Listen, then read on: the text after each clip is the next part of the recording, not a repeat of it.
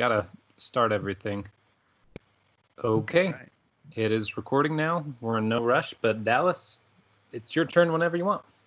All right. Hey, welcome everybody to our brand new podcast, Mongo Manga Man or Mango Manga Man.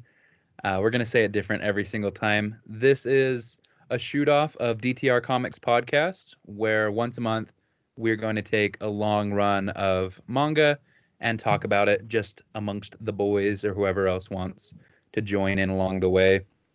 After we talk, probably for about like an hour, hour and a half about whatever manga we've been reading for the last month, we're going to give it a mango-based rating that we are never going to explain to you. You've got to determine yourself what we mean by our mango-based rating system.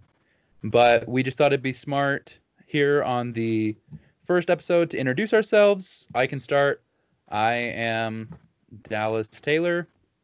I am somewhat new to manga, honestly. I've been reading comics for a really long time, but my real first intro to anime and manga came from these guys right here in the chat.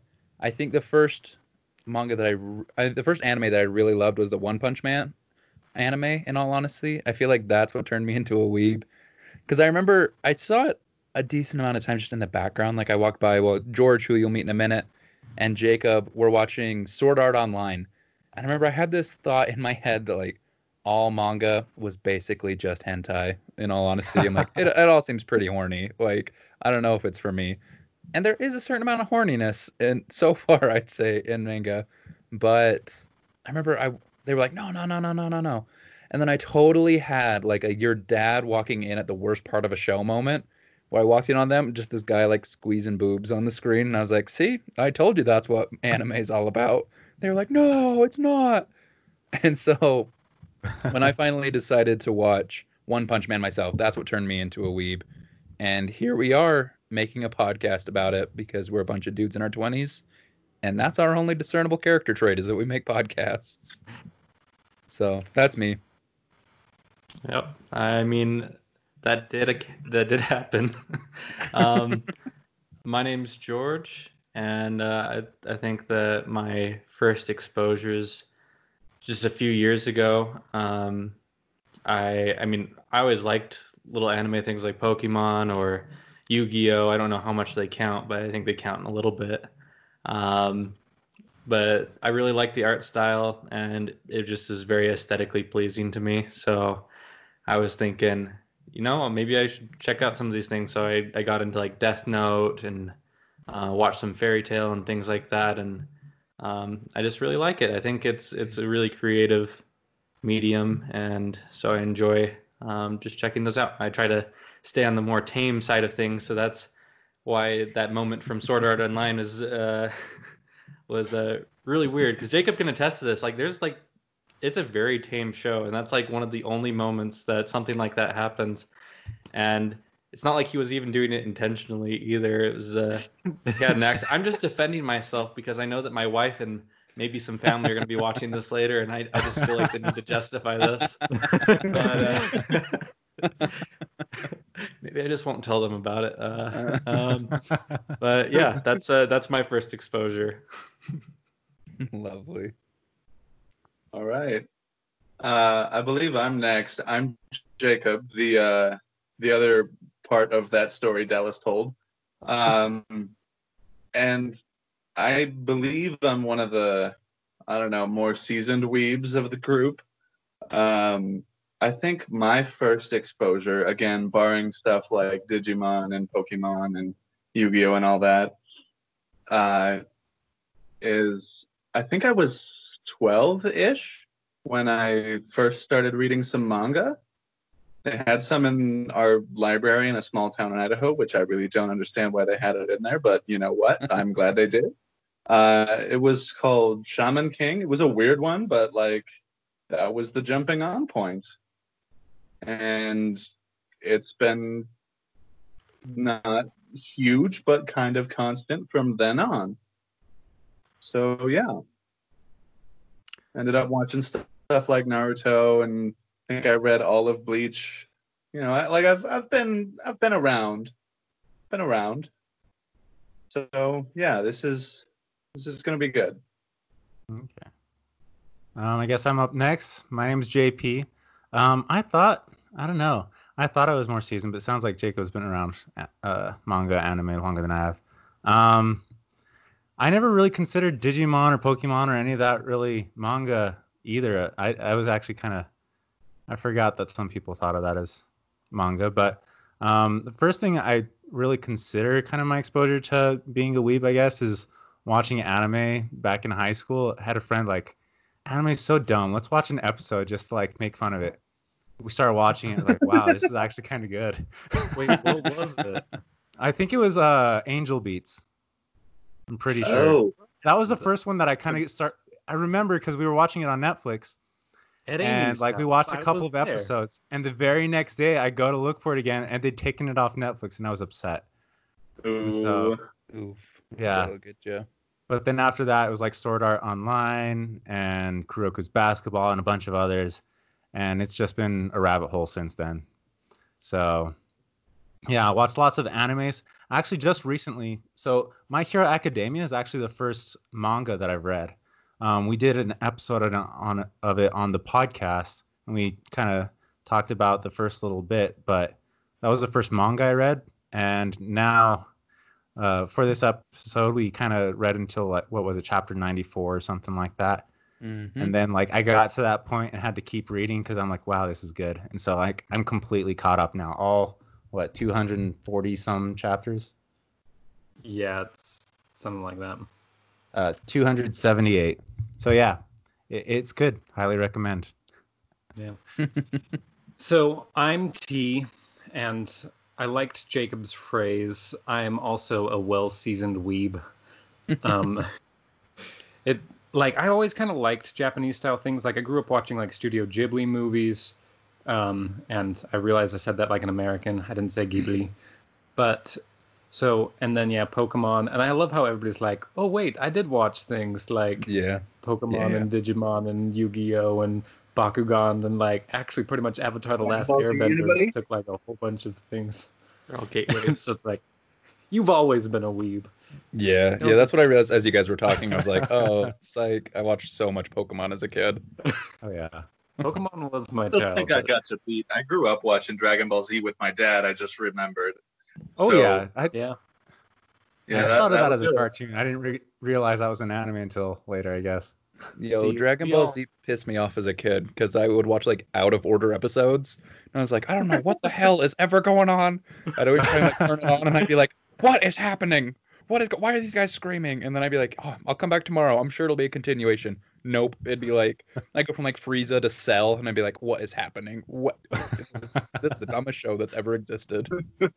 See, I love how we're breaking new ground, trying to read a manga, and it's like, no, we're all just returning home. But yeah, so I did that when I was a kid, and then kind of a teenager, I got introduced to Naruto, watched a ton of that, and then just went and found different things, like watched Angel Beats with JP, Full Metal Alchemist, Kuroko's Basketball, a lot of good stuff. I'm literally watched Full Metal Alchemist today. I'm almost done. It's very, very That's awesome. So great. But so, as introductions go, we are reading My Hero Academia by Kohei Horikoshi. And I don't know pretty much anything about him, but he does have a staff that helps with this, especially because I believe the chapters come out really frequently, so he needs help with it. And I don't know any of the staff's names, but it's been running for a few years now. And like JP said, it has 270-something chapters. And we read the first 94. So about you. Yeah, I mean, I think we started off with a good one, in all honesty. You know, like, this is probably the least niche thing in the world. I don't know, you could walk up to, I think you could walk up to just about anybody, and they'd have some name recognition for this. I guess maybe Dragon Ball Z would have been a little less niche, but My Hero is definitely up there in popularity. Mm-hmm. And it deserves it. It's really good.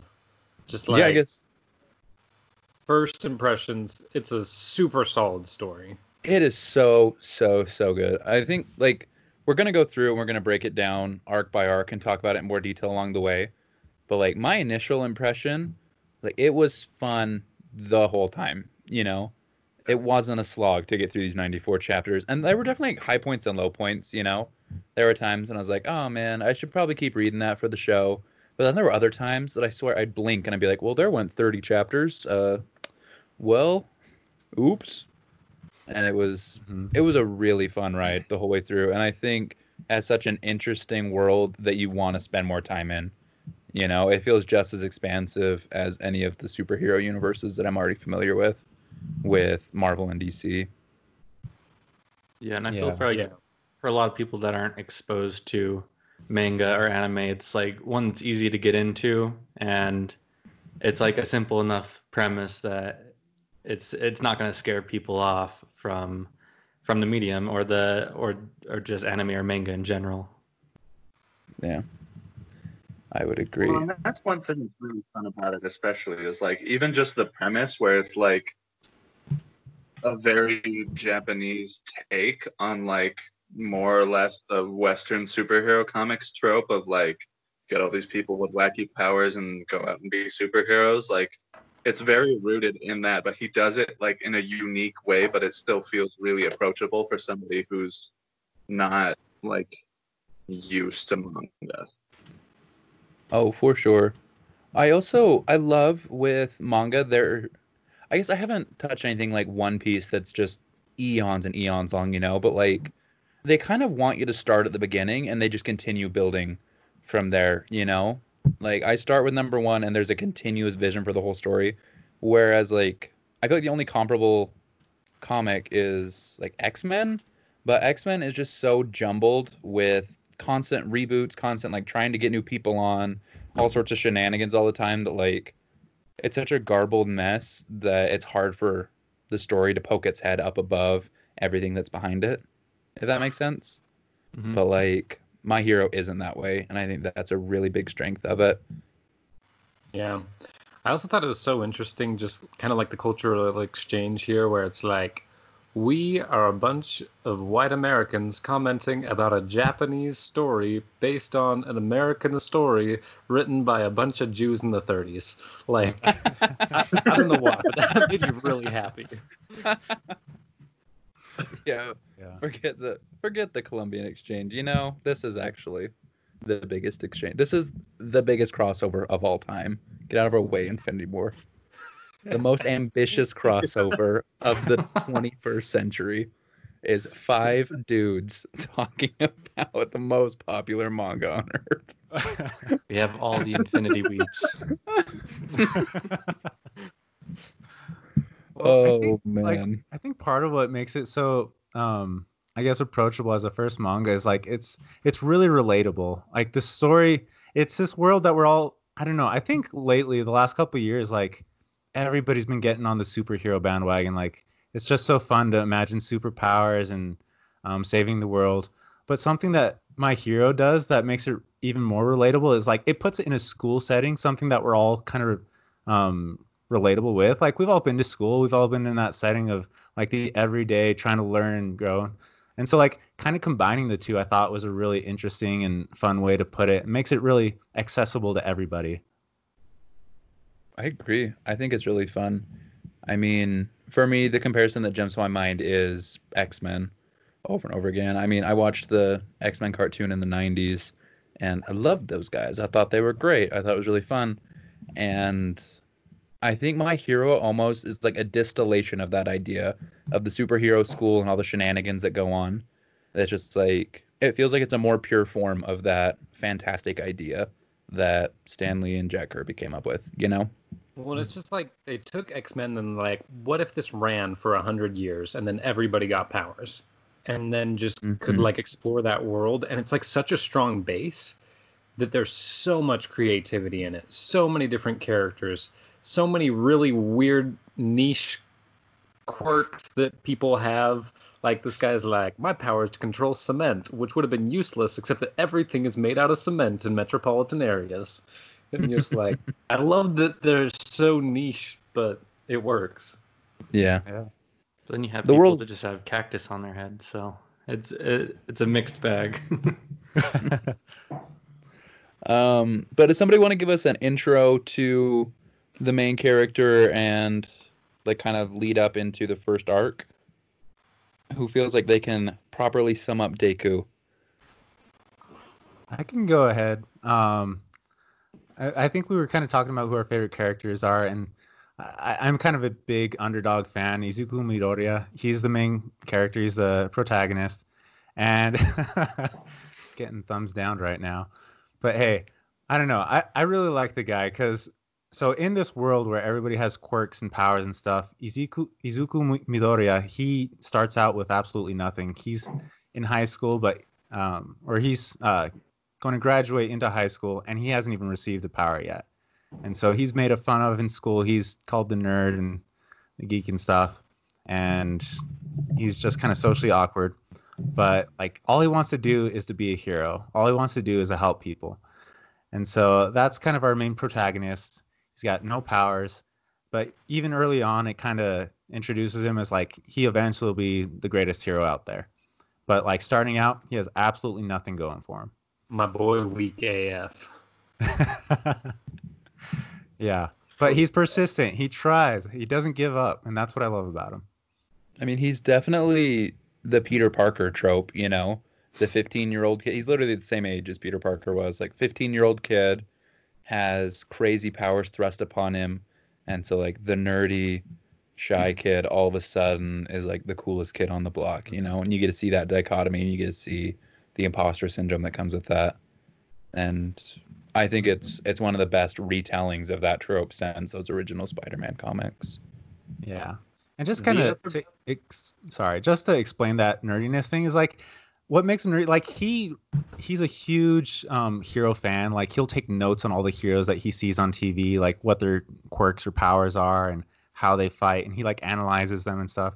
So he's a smart kid. Like he passes the exams to get into UA, the prestigious hero high school, the written at least. Like he does great on tests, and like he's smart and he can analyze things really well. But he's that's also kind of what a makes him geek. fanboy. Oh yeah, he's Like, a total fanboy. Big old fanboy. Oh yeah. We're all like, what a nerd, as we're sitting here prepared to talk about fanboy things for an hour straight. He's basically the weeb of our weeb world we're talking about. Exactly. We're the secondary us. weeb. Yeah, for real. That's why he's so relatable with everyone reading. It's like, oh, I'm a giant nerd too. And I'm going to memorize all these superheroes' powers and names, and we know as much as Izuku does. Izuku would be really good on this podcast, is what we're saying. Yeah, he'd be better at this than us. Mm-hmm. Okay. Well, that's our protagonist. Do we want to go over characters now, or? Yeah, let's dive into it. Jordan, why don't you tell us all about All Might? Oh, yeah. Me? Yes. Wait, did you say me? Oh, All Might. All Might is the true American hero that we all deserve and that we need. And George is the all might of our friend group, just to kind of make that clear. That's why he's. I don't know how I got made the All Might of. You made our your group. own. You made your own icon, All Might, for this conversation. Oh, I know. I did it because I was made the All Might of the group. I mean, I know my role. Definitely drawn in a different art style than the rest of us. That's true. George is the outlier here. And yeah, I mean, like I can't suck my gut in as well as All Might can. But basically, All Might is the Captain America, Superman, all these heroic Boy Scout like characters that you can imagine kind of meshed into one. It's almost as if like they're trying to parody Western comics through All Might as a character himself, and he has that power, and he gets an injury while he's doing heroic work, and he's looking for a successor, and that's where Izuku comes in. He decides that this quirkless kid deserves to be the next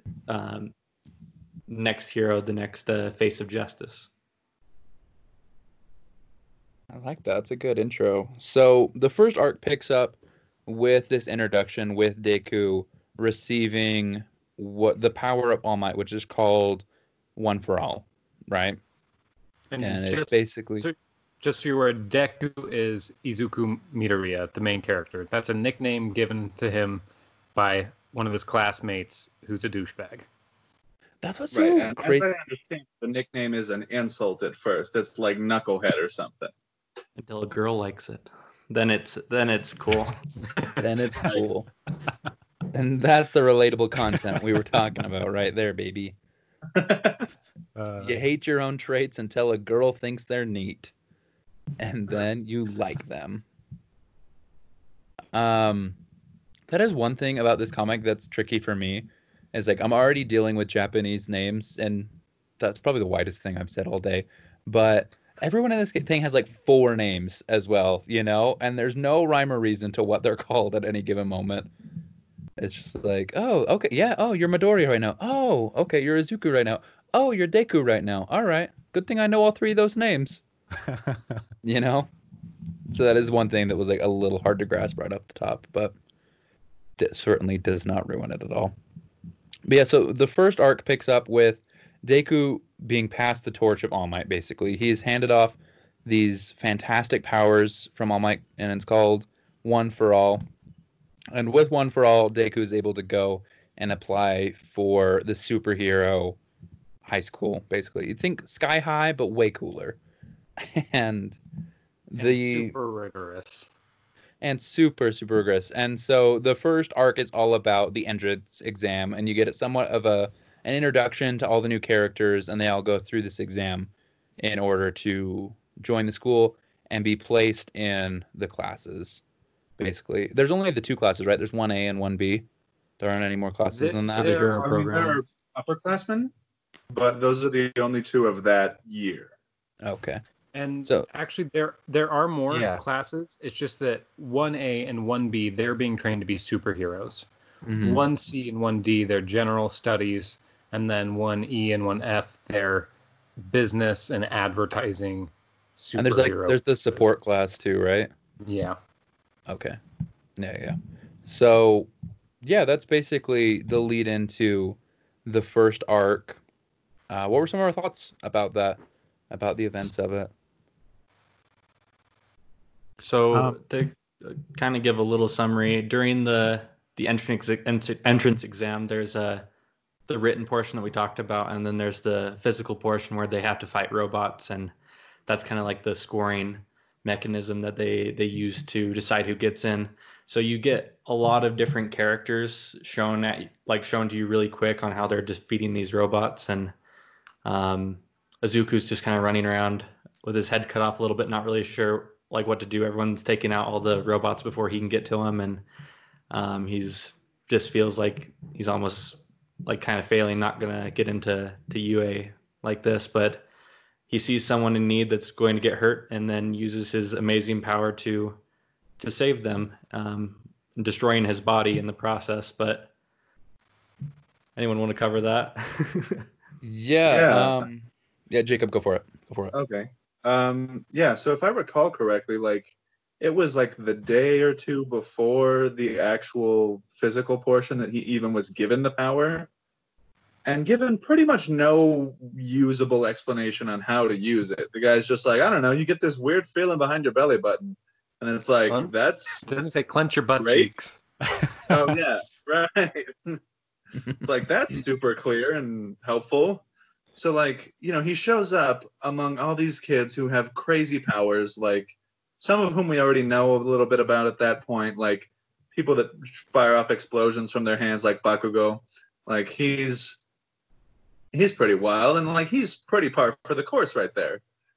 But then like poor little Izuku just has no idea how to use this new superpower he got, and has to somehow figure out his way through fighting these giant robots and saving people. And he's like, now I've wanted to do this, but I have no equipment with which to begin. And so like you're kind of rooting for him the whole time, but he's just like kind of falling farther and farther behind as it goes. And then like the opportunity finally presents itself where like it's really his moment to shine, and he like jumps up and destroys that robot and just shatters his own bones into what seems like sawdust. And you're like, oh, buddy.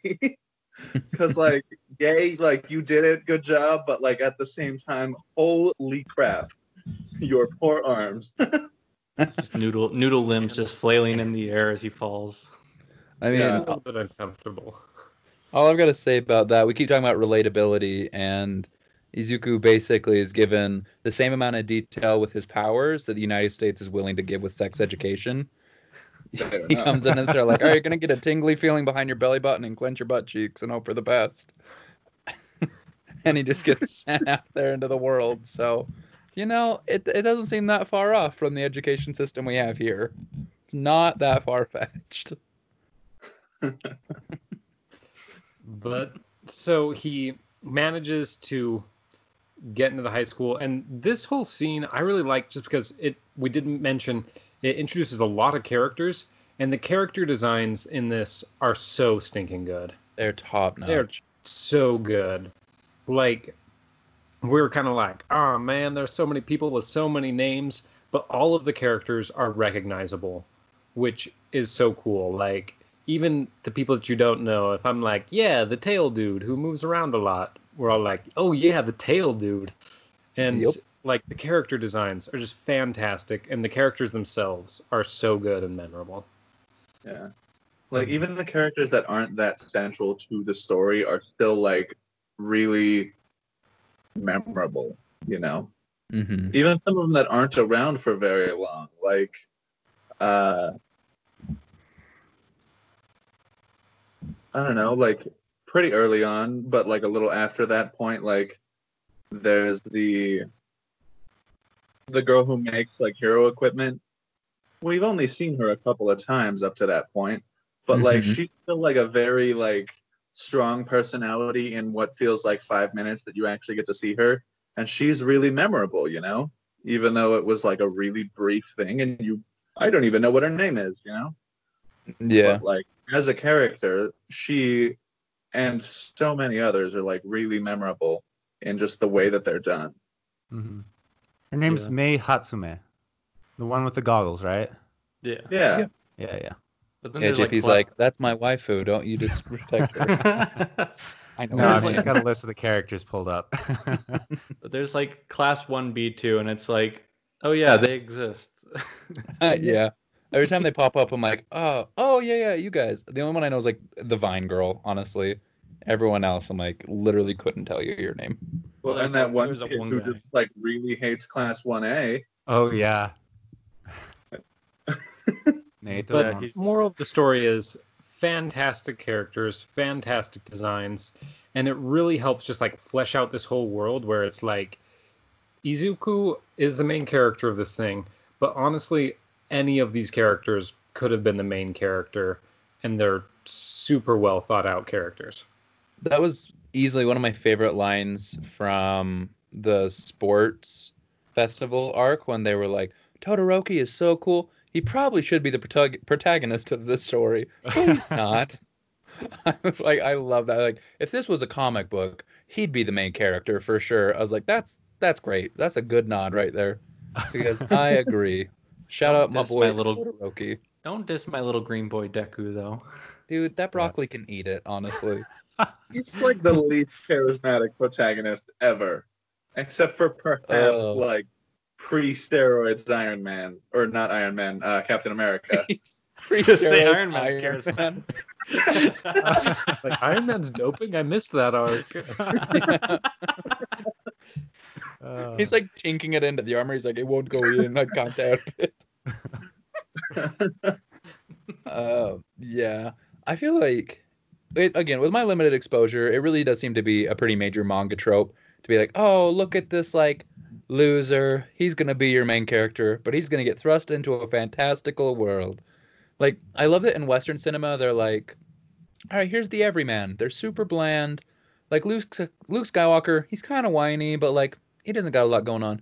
At least in my experience, manga's like, so here's this giant loser boy. He's you.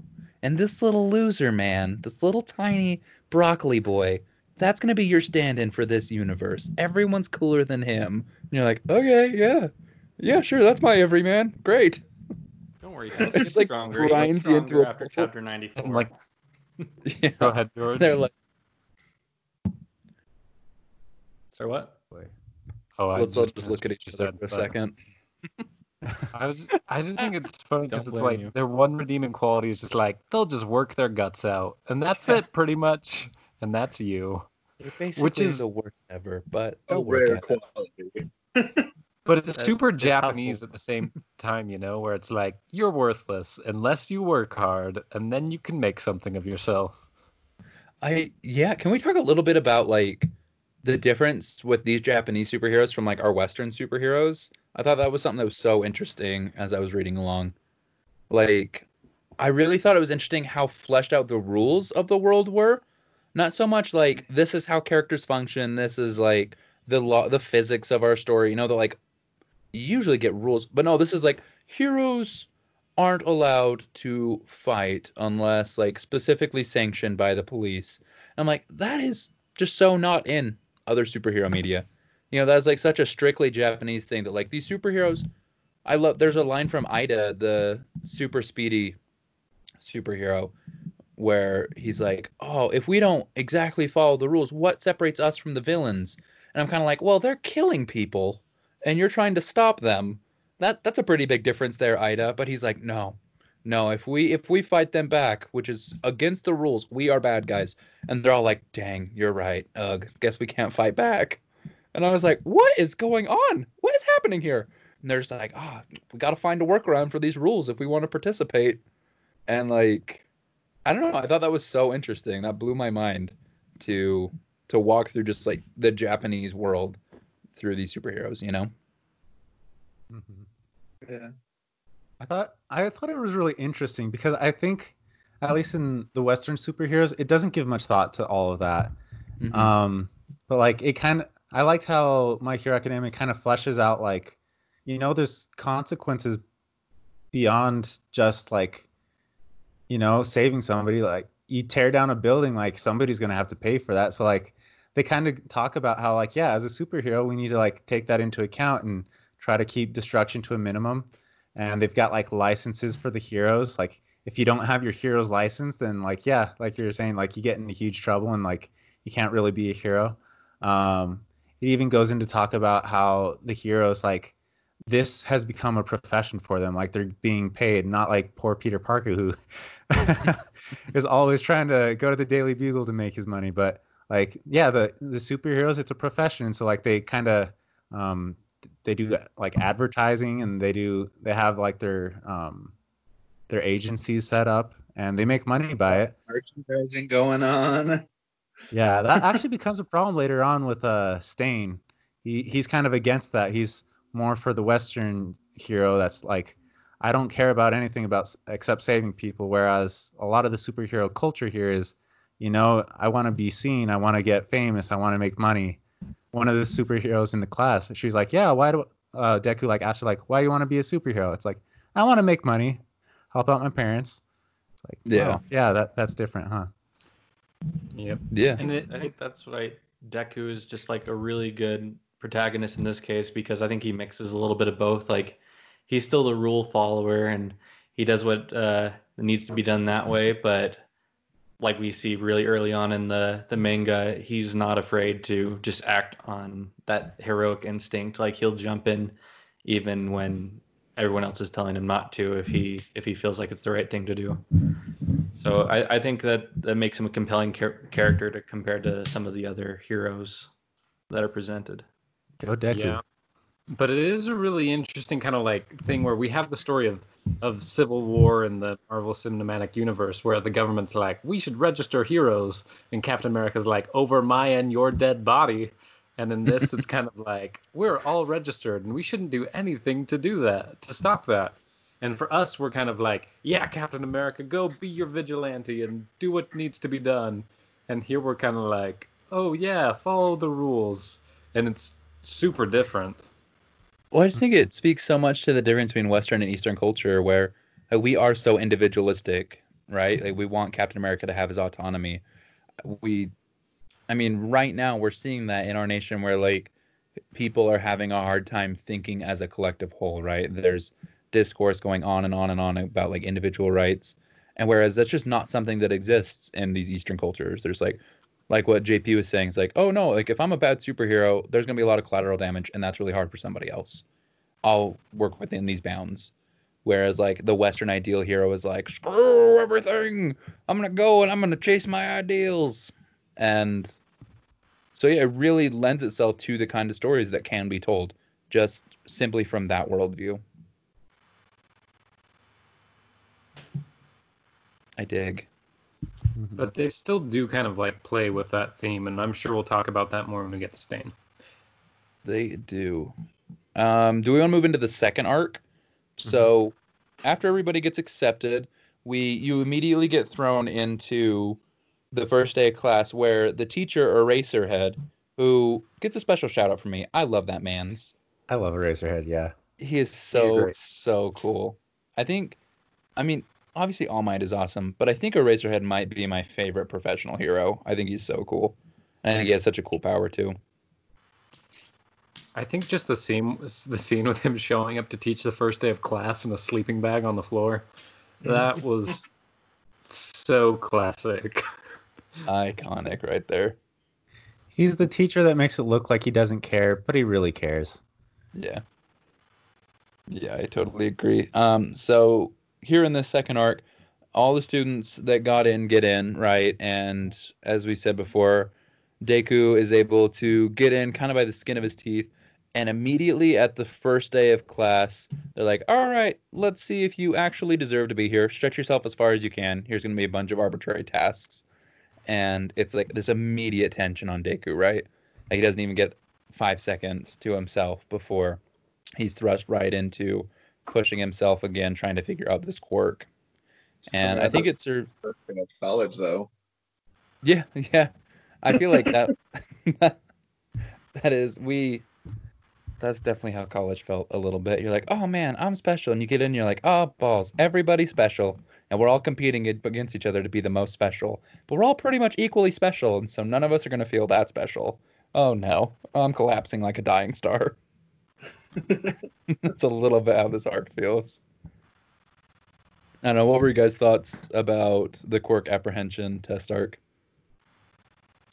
I thought it was fun because it like kind of opened your mind to the possibilities of like, so like Eraserhead goes on to say it's like you all take these tests in normal high school, but in normal high school you're not allowed to use your quirks. So it's like you're supposed to do things a certain way, but now we're giving you the freedom to do things however you can. So like one, you have to be creative and find a way to make your individual abilities useful, and then two, it's like you have to kind of taper them to be able to fulfill these tasks.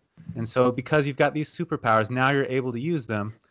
Now we're telling you go full reign, like you can do all these things that you couldn't do before. And so how can you do them to the best of your abilities? For example, Bakugo, he's the big kind of a douchebag to Midoriya. He was like friends with him growing up. He's the one that gave him the nickname Deku. He's got a really cool quirk, which is like he like sweats this kind of explosive liquid that he does lots of explosions with his hands. And so like in the softball throw, see how far you can throw it. Like he had a decent score in high school, but like now he like packs an explosion behind it, and so it goes super far. And so he scores really well in everything.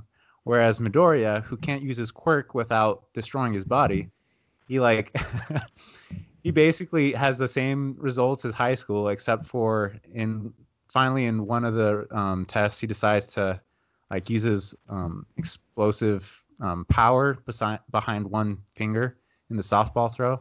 So it goes out super far, but his finger's destroyed after that. And so you have to find out how to use your powers in an efficient and productive way, I guess.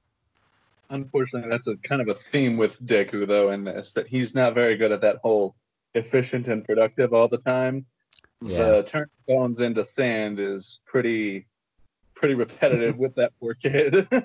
Yeah. It like does get another a little bit old.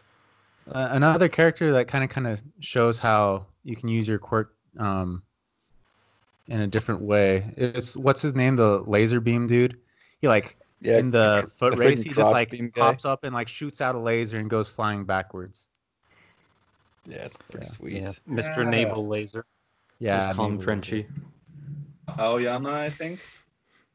Laser. Oh, what is his name? Aoyama.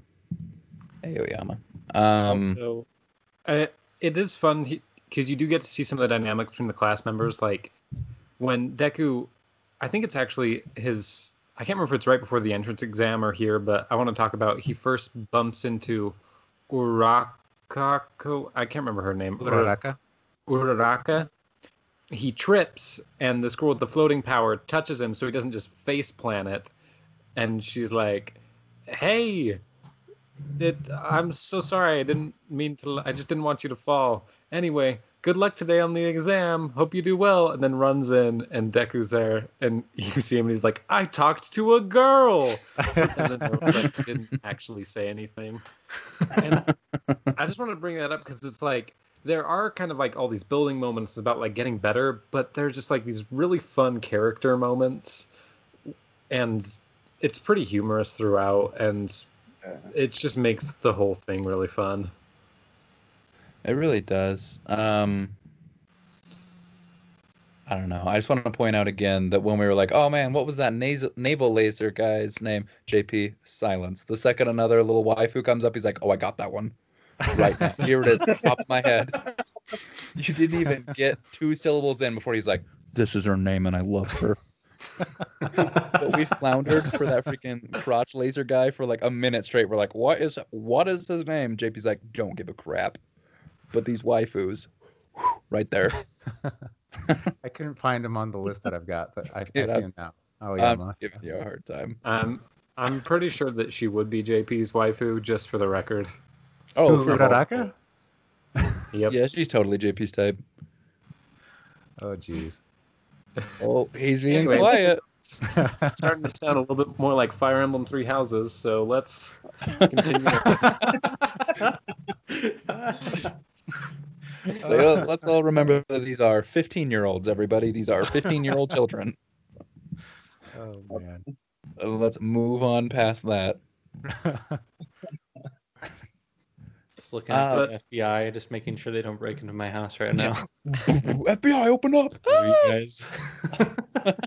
But I will also say with this whole thing, this is probably the point where like Deku destroying his own body to fight got a little bit old for me, and that really kind of carried on.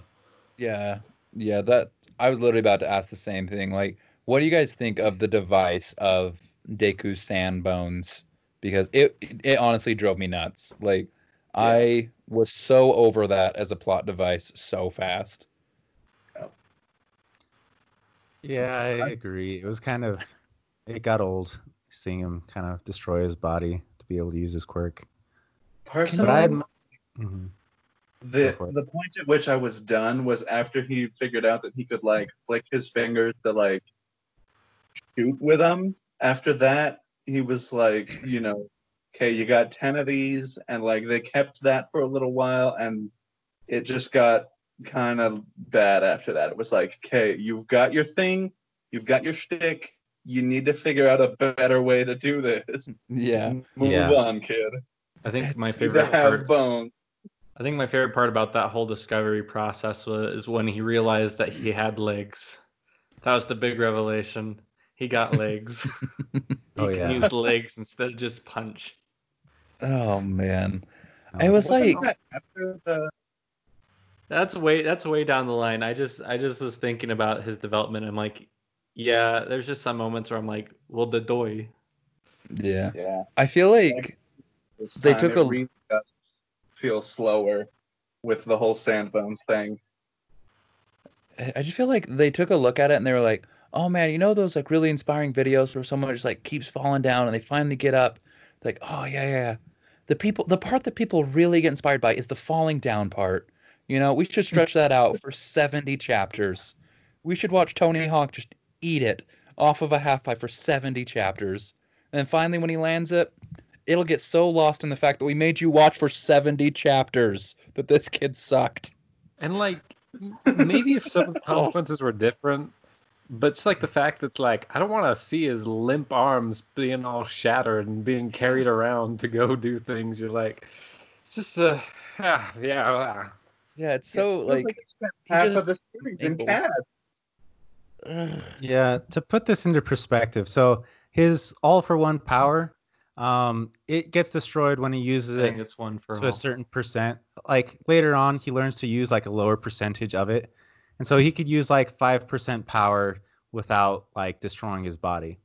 Like after 279 chapters, where we're at currently, I think he can like normally use 30 to 40% of his power. So it Yeah. like you can see him make progress later on, but it is really slow. Can you imagine reading this week to week though? Like, I really think it was in the 70s when he was finally like pulled his broccoli head out of his butt. Can you imagine sticking with something for? Can you imagine reading Spider-Man for a year and a half before he's like, "Oh, balls! I can shoot webs! Oh, whoa, that's crazy!" If for 70 chapters, Spider-Man's like, "I'm just gonna keep trying to jump from building to building, and I'm gonna hit the ground every time. It's gonna be dope." Like, I'm sorry, that pacing was garbage, garbage can. But I think it plays into a lot of great things later. Like, Nope. because I think as the reader, you really think, man, maybe this kid didn't deserve this amazing power. Maybe he wasn't the one that should have been chosen in the first place. And there's plenty that goes on after chapter 94. I've watched the anime past that point, where it really gets you thinking, like, is this the protagonist that we want, or should it have been somebody else? And I mean, I think of myself that way sometimes, like, like you see all these other people doing amazing things and you're wondering if like you're going to be good enough still despite that. And when it comes down to is like, having that vision and continue to work even if it's a slow process. So, I mean, I think I relate a lot to Deku, and I agree it's like slow and kind of draws itself out, but I do see myself a lot in that character, so I have a hard time kind of dissing his progress. I'm connecting with a 2D character too much. I feel for you, George. I feel the same way. It is like from a reader's standpoint, it's frustrating, but I totally relate to that. It's like I feel like I'm on my chapter 300 and I'm still at like my 15%, and so Yeah, I'm like, take your time, my little green baby. Just keep working. yeah. See, I'm with you guys there. Like, I like seeing him grow. I just don't like seeing the character we're supposed to identify with running around with broken arms all the time, just like dangling. Like, it's just the discomfort of the drawings of the broken bones and being carried that I'm like, yeah. Yeah. True. Yeah. That's fair. That's fair. I just feel like, again, and here's another metaphor for you. I feel like they're like, oh man, what was the best moment in all of Dragon Ball Z? Like, oh man, remember when Goku went Super Saiyan for the first time? Like that whole time Vegeta had been like, I'm a Super Saiyan now. I'm super edgy and tough. And then the second Goku went Super Saiyan, you're like, oh shit, that is what Super Saiyan is. And that's the first time in your toddler brain that you said the phrase, oh shit. That's where you learned that swear word. It was distilled upon you. You're like, oh, this is what this word in your head. This is what this word is for, is this exact moment. His hair goes all golden. You're like, oh, daddy, this is the moment. I feel like with My Hero, they're like, oh, okay, yeah. Let's make it so like, because Goku was still pretty tough and cool before Super Saiyan. Super Saiyan was great. And with Deku, they're like, all right, let's make him a piece of broccoli and then Super Saiyan. We're going to make him hang out with the broccoli for a long, long time. It's like if Goku was like, oh, me little baby, me no fight. And then he was all of a sudden like, ah, I got to defend this kid. And then beat the snot out of a cool guy. You're like, oh, that came out of nowhere there. I don't know. Maybe I'm just grumpy, but Dallas just actually wants Todoroki to be the main character. dude, I do. I would read that.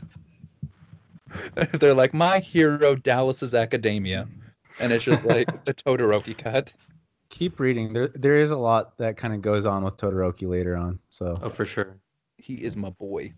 See, so if you could go back and find the author whose name I've already forgotten again, Koke Horikoshi, you're gonna like show up at his house with a gun and be like, make Todoroki the main character.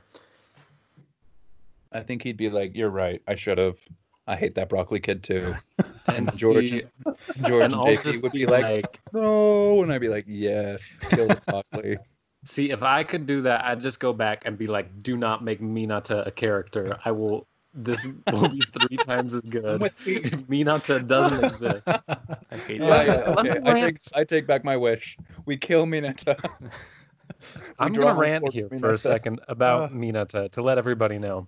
Minata is this little 9-inch tall grape boy, as in his head is covered in grapes, and his only character trait is that he's a pervert. And he's just used as a shtick throughout the whole thing. And his power is that he's got these little grapes on his head and he can pull them off and chuck them and they're really sticky and people can get stuck. Which, first of all, doesn't make any sense. How on earth do you kill a robot with being like, oh, look, they get stuck? But somehow he made it into the most prestigious high school in the very top class? Don't make no sense. He's the worst and he's always trying to get into trouble. And I mean, the only good part is when he gets stabbed in the eye for trying to, like, peek in at the girls. Like, he's the worst. He is the worst. He's the worst. The worst. Yeah, All right. it'd be better with him out of it. Yo, I've just got to read some of these captions from the My Hero wiki page about him. So it says, Minoru can employ effective strategies, especially ones befitting his perverted nature. And it's him, like, clinging to Momo's butt. And then just below that is a gif of him throwing one of the grapes. And it goes, Minora demonstrating the power of his sticky balls. And I'm like, you knew exactly what you were doing. You guys knew it. You made the conscious choice to make Broccoli the protagonist.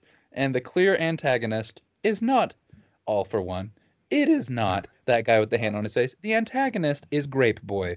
That is the final. That'll be Deku's big triumphant moment at the end of this manga, is killing Mineta. He'll be like, and now, you perverse little creature, I will pound you to sand like my bones in chapter 2. It's like And he's like the Jar Jar Binks. He's like the secret Sith of My Hero. Yeah, it's like Jar Jar Binks if Jar Jar Binks sexually harassed Natalie Portman for all those movies. Did he not? Misa! I don't think he did it purposefully. Oh boy. Oh, he is the worst. Yeah. Is he The only is he character. collectively our least favorite character? Does anyone Yeah. else have a runner-up? No. I don't like Invisible Girl. I always forget she exists until I see like a floating hands on the page and I'm like, wait, what's that? Like, did they just not draw that? Oh, I'm like, oh, Invisible She is Girl. invisible. Yeah. And Well, how yeah, does but, she like- destroy a robot? The worst thing that Like, she you is can't prove she didn't. insignificant. She yeah, is that's right. a detriment to the rest of the series. It's true. I think my follow-up least favorite character is Kirishima, the kid with like the spiky teeth and the super spiky hair. That's basically just like Bakugo's simp. I can't stand that kid either. You don't like He's got, red Kirishima? hair. I think he's kind of cool. That kid bugs me so bad. I will admit, up through chapter 94, he's kind of lame. After that, though, I'm with JP. He gets to be really cool. So Yeah. stay All tuned. right. I can only speak to my experience, but thus far, I do not care about this kid at all. He's could got get- he's got a cool arc coming up. Again, you guys and all of your extra knowledge past me, you guys are like, well, actually, in chapter 200, this character has an important moment. I'm like, well, I read for a week and a half straight, and they did nothing interesting, so this is what I can speak to. Uh, Oh man. Okay, we've dwelled for a while on all this. Do we want to talk like briefly about Deku and Bakugo's fight, and then hop into the first interaction with the villains, and what we thought about all that? Honestly, I'm ready to move on towards the sports festival because that was really fun. All right, dog. Let's do it. Let's skip all this crap. we should probably just mention the villains before going on to the sports This is festival. true. Because that actually plays a part in the sports festival. Go for it, Um, Mr. JP. All right, yeah. So they're doing their classes, they're learning their quirks and stuff, making them more powerful, and they've got special facilities for it. And they get attacked by what's later called the League of Villains. And so, what that consists of is a bunch of the villains. They have one of them has a ability, Kurogiri, so he can kind of warp and transport people. And so he transports. So the main antagonist of the series is Tomura Shigaraki. His quirk is that he can make things basically turn to dust by touching them. And so he transports him, and like their their group of bad guys to attack UA High because they know that All Might is teaching there because they want to kill All Might. And so they start trying to take the kids hostage. One of the teachers is there, and he's trying to help out. And they also bring this kind of a... You learn more about them later on, but it's kind of an artificial villain called a Nomu that's been like basically enhanced with a bunch of quirks that's kind of specifically designed to kill All Might. And so they warp all this stuff to AU, try to kill the kids. At the end of it, just to kind of be brief with it, All Might comes in, saves the day. A bunch of the teachers, they come in and save the day. And All Might's almost put out of commission because at this point, he can only sustain his power for so long. And he almost loses it before being able to fend off the villains until the teachers come and help out. So Class 1A is kind of given this, I don't know, Dose of kind of- reality. yeah, this dose of reality where they see kind of what fighting is actually like. And they're kind of branded as the class that survived the villain attack at UA. And so going into the sports festival, everyone's looking at them. It's like, oh, they've already fought off villains and stuff. And like, oh, it's Class 1A. Everyone's kind of looking out for them. And so that's kind of where we're at going into the sports festival. They've had experience fighting villains. They survive. And yeah, all the villains escape, basically. Or at least all the ones that matter. And so that kind of takes us into the sports festival. Also, I gotta apologize here. I did not set enough time aside tonight. I'm gonna have to dip. I know. Oh, we Next will miss time you. I'll have to. I'll plan better. We need to get your mango score before you go. Yeah, Okay. give us your Uh, arbitrary mango score. So, I think I'm gonna have to award My Hero Academia. And since we are discussing exclusively the first 94 chapters, I'm gonna award it 4 not quite ripe mangoes served with salt. Okay. Huh. Perfect. Yeah, I think that's good. Excellent.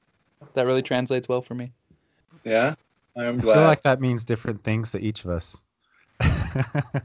The real mangoes were the friends we made along the way. 5 weeb mangoes. All right. Catch you next All right. month, All right. Mr. Jacob. Thanks, Jacob. See you, Take Jacob. care, man. All right. So, in the sports festival, guys, I realize I talk so much, but my boy Todoroki is the star here. What an arc. Deku, don't care what you're doing this whole time. Honestly, love that you got out like halfway through because you're a little wiener boy. Todoroki is king, and I love his character here. I love his background. I love everything about him. He went from like edgelord Zuko boy to like king of all of UA, king of my heart. He couldn't, is he my couldn't have life. done it without Deku. I'm just saying, like, Deku's the one that helps him realize himself. You know what? Yeah, broccoli is good for you. It gives you lots of nutrients. It helps you in life. But that doesn't mean you want a whole story about broccoli. Okay? You want the story about the cool icy hot boy. All right? Let me tell you, I have had an experience with icy hot that brought me to my knees in tears. And I can attest it is a greater hero than freaking broccoli. If you made icy hot fight broccoli, icy hot would kill broccoli in the real world and in My Hero Academia. Oh boy. Well, he There's did my win. Are you piece. happy about that? I was so Actually, happy. he didn't. He did not win. Bakugo won, remember? Actually, did win, Bakugo won Dallas. because Todoroki, he said, I've got to deal with my emo issues. And Bakugo said, psych that, here's a grenade for your face. Yeah, it was beautiful though. To I be thought fair, it was great. though, it is a good arc, even with Oh, Dallas just shooting at things that we love. Because basically, Midoriya has to compete in this thing, still not being able to use his powers, and it's just a giant festival that the school puts on where there's a huge obstacle course, there are team games, and there are and then there's a big tournament right at the end where it's just mano a mano fights with the other students. So it's this huge festival. All kinds of people watch it. They broadcast it for all of the hero world to see, so that superheroes can look for sidekicks and can scout things out. And it's a chance for everybody to show what they're made of. And it's really stinking cool. Something I liked about this arc is kind of it showing other people outside of Class 1A. Like Class 1B, you see a bit of each of them in the sports festival, and they become relevant again later on. And even outside of the hero class, one of my favorite characters actually, Hitoshi Shinzo. So he's not even in the hero course. He wasn't able to make it because his power didn't fit, I guess, the exam. So he has like really cool mind powers. He can like control people if they answer him back when he talks to them. And so because like that doesn't work on robots and stuff, like he failed the exam. But like later on, he becomes relevant again, and he's kind of introduced there in that arc. And so I think it was cool to kind of see other characters outside of the usual ones we see in 1A, including ones outside of the hero course, like Hitoshi Shinzo and the Mei Hatsume. She was the one that made all the special gear. She's in the support group. I did think that was really fun, and I also feel like it was really fun to see the spotlight on a couple more characters, because up to this point it really did feel like Bakugo, Midoriya, and like Ida are the main characters, you know? Mm-hmm. Like other people popped in and out. Uraraku is probably the next most important. But in the festival, like I feel like this is the first time I really got to interact with Tokoyami in any sort of significant way. I got to understand how his quirk worked better. I thought that was really great. Like I said, Todoroki became a lot more than just like edgelord Zuko boy off in the corner, and it was just a great arc. And part of it is really cool how they put so much character development in this, where it introduces Todoroki as selfish and trying to kind of prove himself to his father that he hates, and has Izuku pursuing him and being like, what are you doing? And you're not living up to your potential, and trying to kind of save him by talking to him and figuring out where he's at. Which is a really cool theme that I like about this whole story, is because like it's so focused on like how do people learn and how do they become better. And that's one of All Might's things, is he's like, I don't want to just physically save people. I want them to feel safe and know that there's something that can protect them in the end so that they can do what's right. And I really like that theme where it's kind of like Midoriya is a hero, not because he's super strong, but because he is honestly a good person who wants to help those around him. Mm-hmm. So Broccoli Boy's got his traits. And I mean, honestly, I feel like this is the arc that really shows that the person with the most heroic traits is Mineta. You know, like he's really there because he wants to help people. He wants to make sure that everybody knows that they are worth being creeped on. You know, like no matter who she is, no matter where she's at in life, she is worth the praise of a small great boy. And in this essay, I will show that he deserved One for All more than Midoriya, and if he had been given it, he could fulfill more dreams than Midoriya ever could, and his sticky balls could have been supercharged. And someone cut me off. I'm going to keep going until someone cuts me off, and Get I out need of you here, to cut me guys. off. Anyhow, the next part of the story. Oh boy. We'll just all have a public moment 3-1 that Dallas is wrong on this, and then There we we'll go. move on. All right. So after the sports festival, goes into the hero killer arc, right? With Stain. So we talked a little bit about So that good. earlier. So good. Yeah. Talk to us about Stain, JP.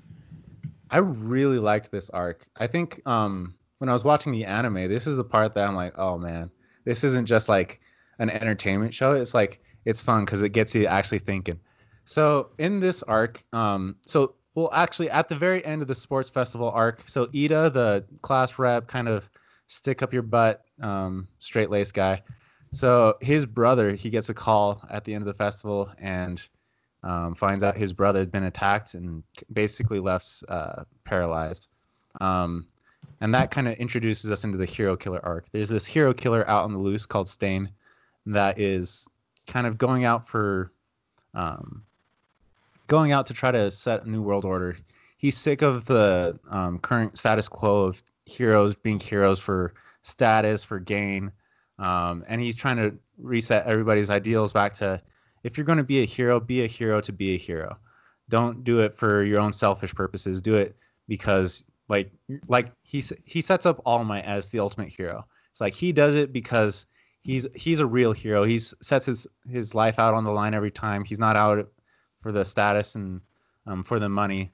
And I'm out here to basically weed out all those other heroes. So he's like, any other hero that's kind of in it for the status and gain and stuff, he's killing those heroes. And so he has a rep at this point for killing several heroes, leaving a lot basically in... He's killed like 17 heroes, hasn't he? Yeah, he's killed several, left a ton in critical condition.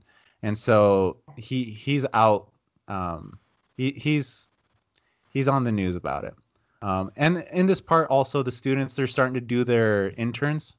That's how we get into this, right? Yeah, Midoriya, he's with All Might's old teacher. What was his name?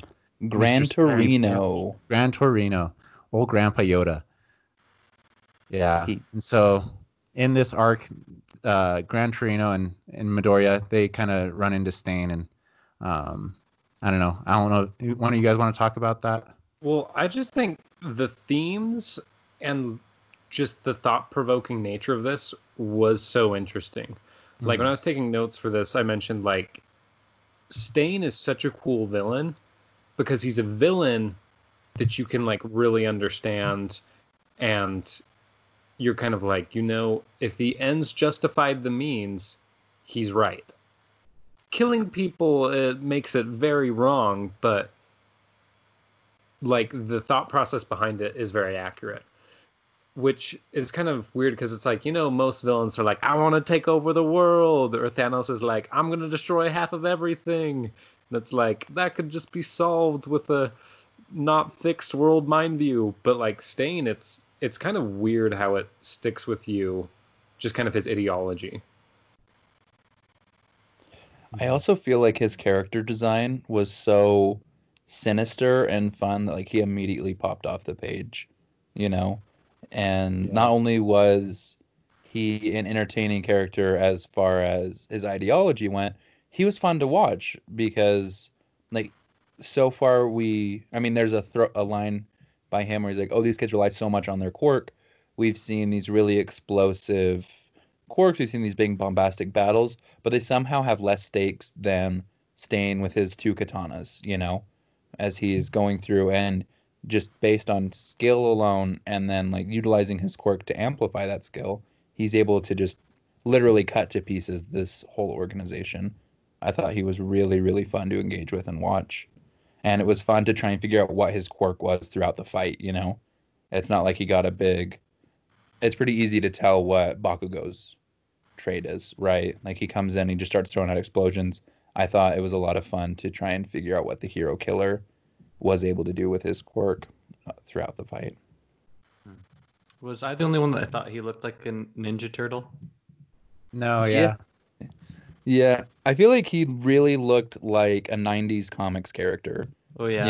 I was like, he is over the top. He is Macho Man. He is edge lord out the wazoo. And I thought that was it was a fun change of pace because this is a pretty polished, fun, happy world, And then he's like, I am darkness. I am the night. And you're like, okay.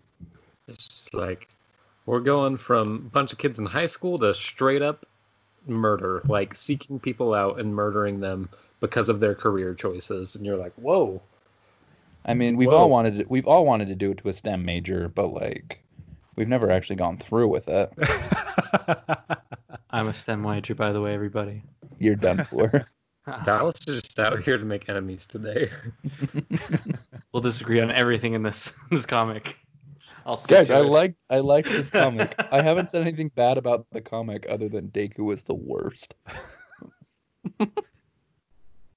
Okay. Another thing I like to point out is like this was a turning point for the entire series. Like up until this point, like you know, it was normal for heroes to kind of do their thing, have their wages and stuff. But like at this point, like from this point onward, people are questioning how heroes operate. Even the villains, they start kind of banding together. It wasn't really common before. They just kind of, you know, selfishly do their own thing, like try to steal for money and whatnot. But like now they're banding together behind a cause. It's like, yeah, it's unfair that these heroes are just using their powers however they want just so that they can get gain. It's like it makes it kind of look like the villains are the ones being oppressed because they can't use their powers like the heroes can. And so I think from this point onward, it's really interesting because it has an impact on the entire setting of the manga. Yeah, and I feel like it takes a lot to actually do that, because after this, it really kind of sets up kind of these two teams of the heroes and the villains, and you kind of have like All Might as the old leader of the heroes, but he's trying to pass the torch to Izuku, and then on the other side you have All for One, who's got the antithesis power to All Might, trying to create his own protege. But they take the time to like flesh out the characters enough that you actually can kind of see them both and not just be like, oh, my favorite people and their enemies. It's like, no, they're two really difficult ideologies fighting here, and it's really fun to see. Mm-hmm. And I think it plays off really because like Stain wouldn't resonate as much if all the heroes were like All Might, you know? And I think it meant so much more that he did like All Might. And he's like, if you were all like All Might, you wouldn't be like me. But immediately before this, we got to watch like Midnight and Mount Lady be catty and fight each other. You know, we got to watch all of these heroes. We got to see all these heroes up close because of our class 1A getting to go out and be interns for them, right? And you get to ask yourself like, like they are doing this for their own gain. This is a business. This isn't altruistic like a Western superhero. And so I think it was so smart to introduce Stain at that point in the story, you know, when you got to start seeing heroes with their warts a little bit. Yeah, especially like the one that kind of hit me was there were two of the female heroes, and they go to like this really famous female hero, and she's just like shooting commercials all day. Mm-hmm. Yeah. And that's what their internship is as superheroes. Yeah, I agree. And so I think it resonated really well. And it set up really nicely for the introduction of All for One and a more serious side to the villains. Right? Because back at the USJ arc, I mean, we went right past it, but like the villains showed up and they're like, "Mwahaha, we're the villains, let's fight." And then by the Hero Killer arc, and then going into kind of like the Hideout Raid arc after this, I realize that's kind of skipping over a big chunk, but the villains start to make sense. The villains are more sinister. There are like darker edges around the world, and there's a lot more depth, I think. Well, and like the villains are more sinister, but they're also humanized quite a bit, you know? And I mean, this is skipping ahead, but I'm also more interested in talking about the Hideout Raid than the forest thing. I agree. So actually, I'll talk about that real quick. So we have Stain, and he's managed Todoroki and Midoriya, and Ida managed to hold him off until the heroes can show up, and there's this big conflict. And then after they solve it all the students are sent to this big training camp. But because of that huge incident, and for some other reasons, all of the villains are starting to band together, and they decide to try and destroy everybody's faith in the heroes by kidnapping a student from this class. And they in particular want Bakugo because he's kind of villainy. And so while they're at this training camp, they attack, and they do manage to kidnap one of these students despite everybody's efforts to save him. And so that kind of sets up this big confrontation where the high school has to go public with the fact that 17 students were injured, a few of them like very seriously injured. One of the heroes that was protecting them has gone missing, and one of them was kidnapped, and so they aren't able to keep up with this.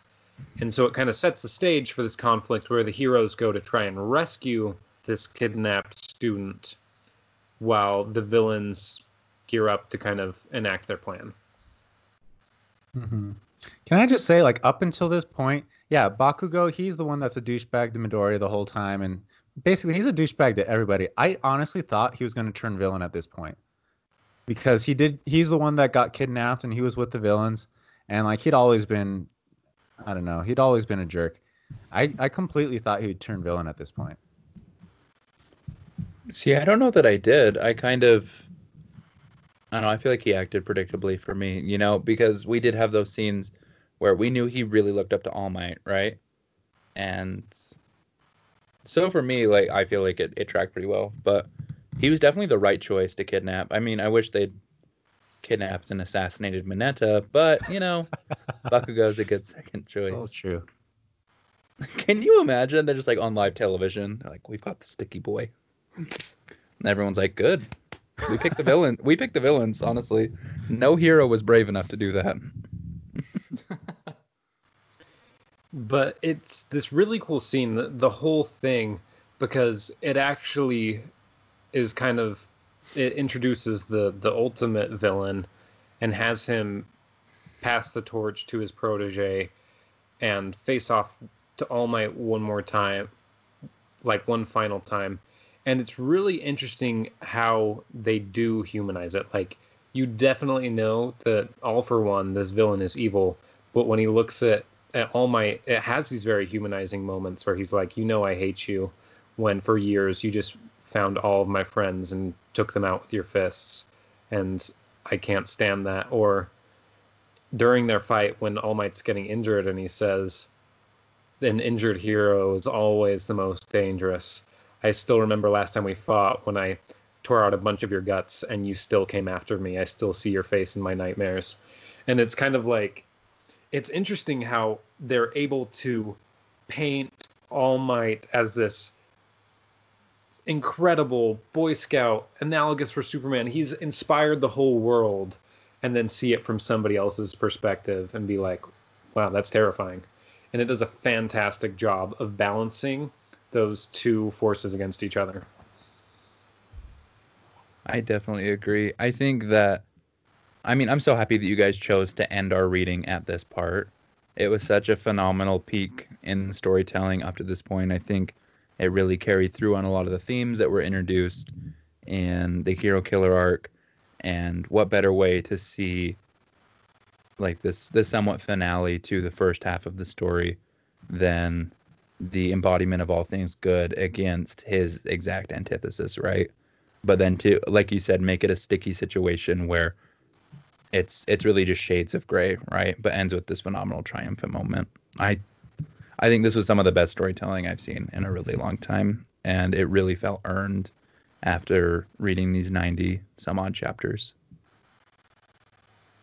And I mean, I just loved that final blow, the United States of Smash.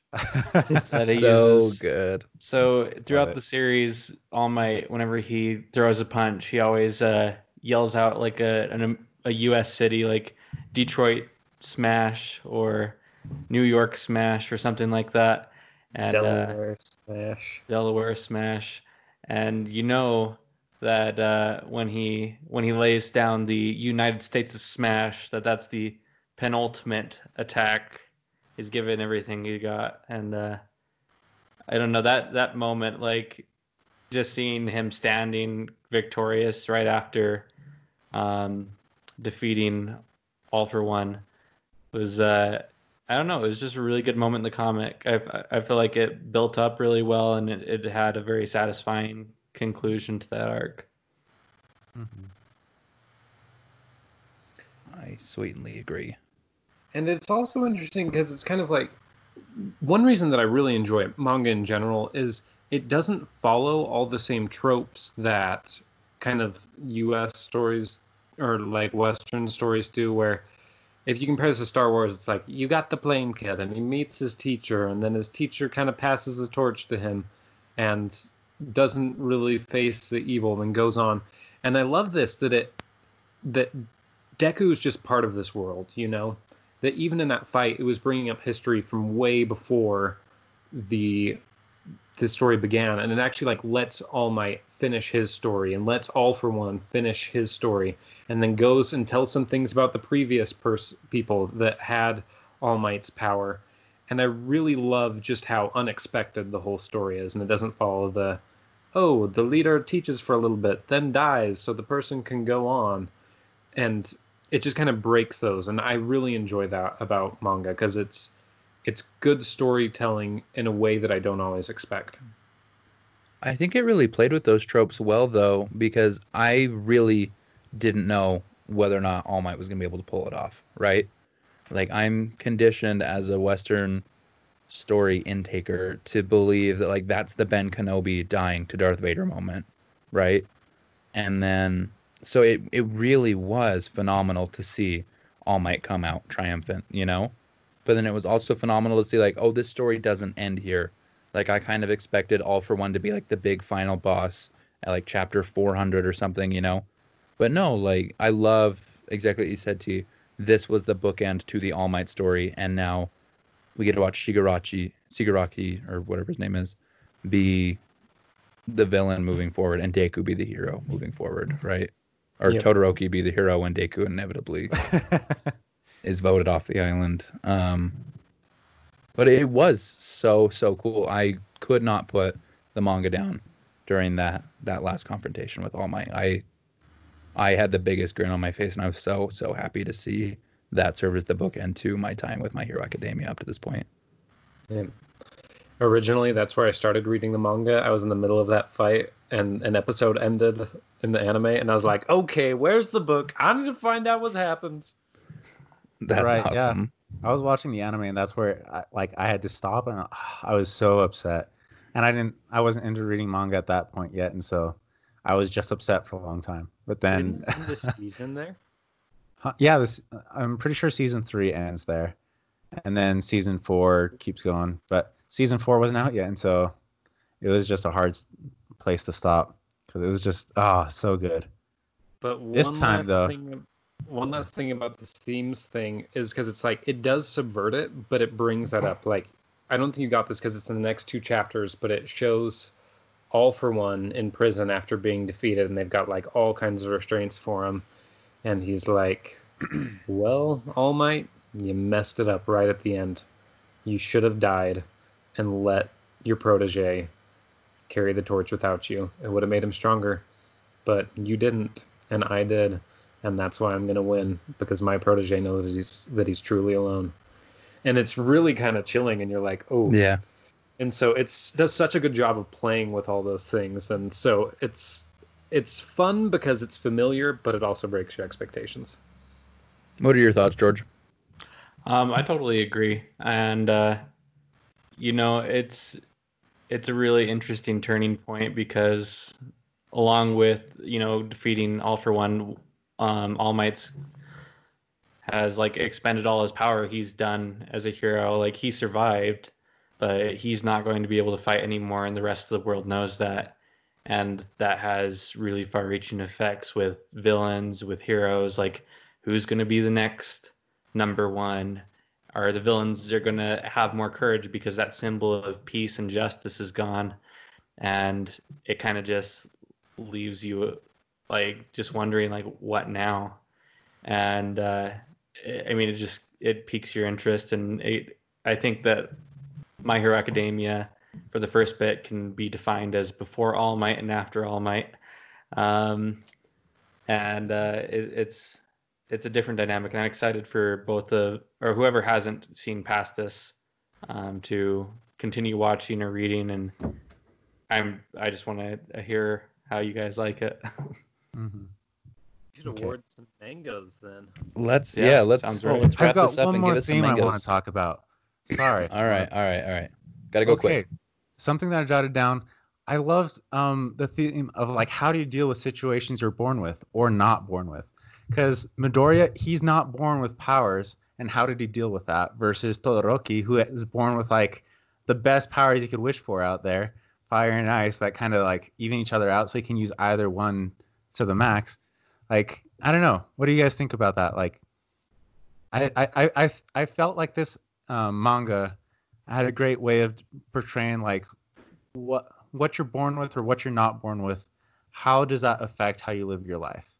You've got all these different superpowers, but like villains, for example, because let's say Stain, for example, that's not a power that's going to get you anywhere in life. Being able to like eat somebody's blood and like make them unable to move. Like, how are you ever going to use that as a hero? Like, is that fair? How could you advance with that? Or I don't know. What do you guys think? I really like that. I honestly, I didn't think much about it, but I think that is a really special thing to talk about. That like somebody's situation doesn't necessarily denote where they have to end up, like Deku, but like it very much can determine where they are. Like, I mean, we find out there at the end of chapter 94, like where Shigaraki comes from, right? We find out like why he loathes All Might as much as he does, because like he didn't get the torch passed to him from his grandmother that was All Might's predecessor. And so you get to see how these people really are so human, right? It's not just like great power, great responsibility. It's like Spider-Man. It's family matters. Where you come from matters. Who is willing to look out for you matters, right? Like if Deku, honestly, if the stars didn't align, like Deku would have ended up being a nobody, right? If All Might had never interacted with them. And so I think it's a really interesting thing, and it's kind of like makes you self-check your privilege, right? Like, are you like a Todoroki where you have everything in the world, but out of your own spite at the world, you just don't take advantage of it, right? Just because you want to be like an edgelord kid, you're not willing to take advantage of all that you've been given when there are people like Deku that are just scraping to get by. I think that's really cool. That's really thought-provoking, GP. I like that. Yeah, and it's the theme that you see in Japanese media that I really like, where it's kind of like, it doesn't matter, like, where you are right now, as much as it matters, like, how much you work and are willing to put things in and do what's right. I like it. Do you have anything to say before we wrap up, George?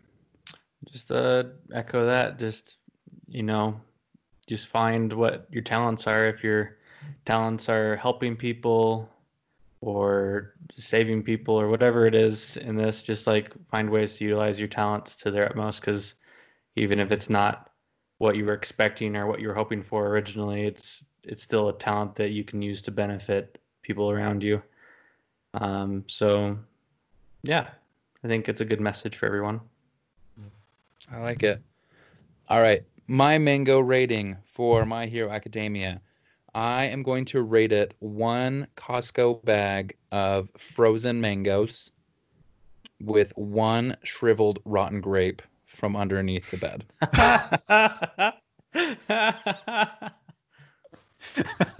Fantastic. That's my indiscernible rating right there.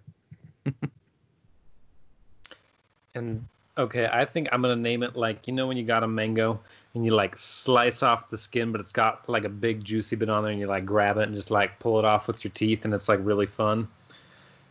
That's what My Hero Academia is, like a real juicy mango peel. Okay. I think for me it'd be a bowl of diced mango, just sweet and juicy. Just like all those waifus that you like their names so much. If you're reading this, I'm single. You want to get to know my type? Read My Hero Academia, I guess.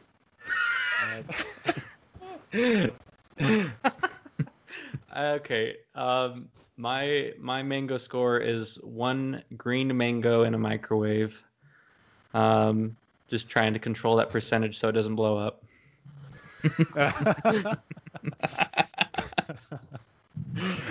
That's perfect. All right. We have been Mango Manga Man, and we will be back with you next month with Tokyo Ghoul. So stay tuned.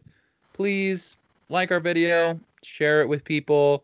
We want to make this into something. We want to engage with the community with this. So thank you if you've watched this, and see you next month. Bye. See you next month. Thanks. Bye.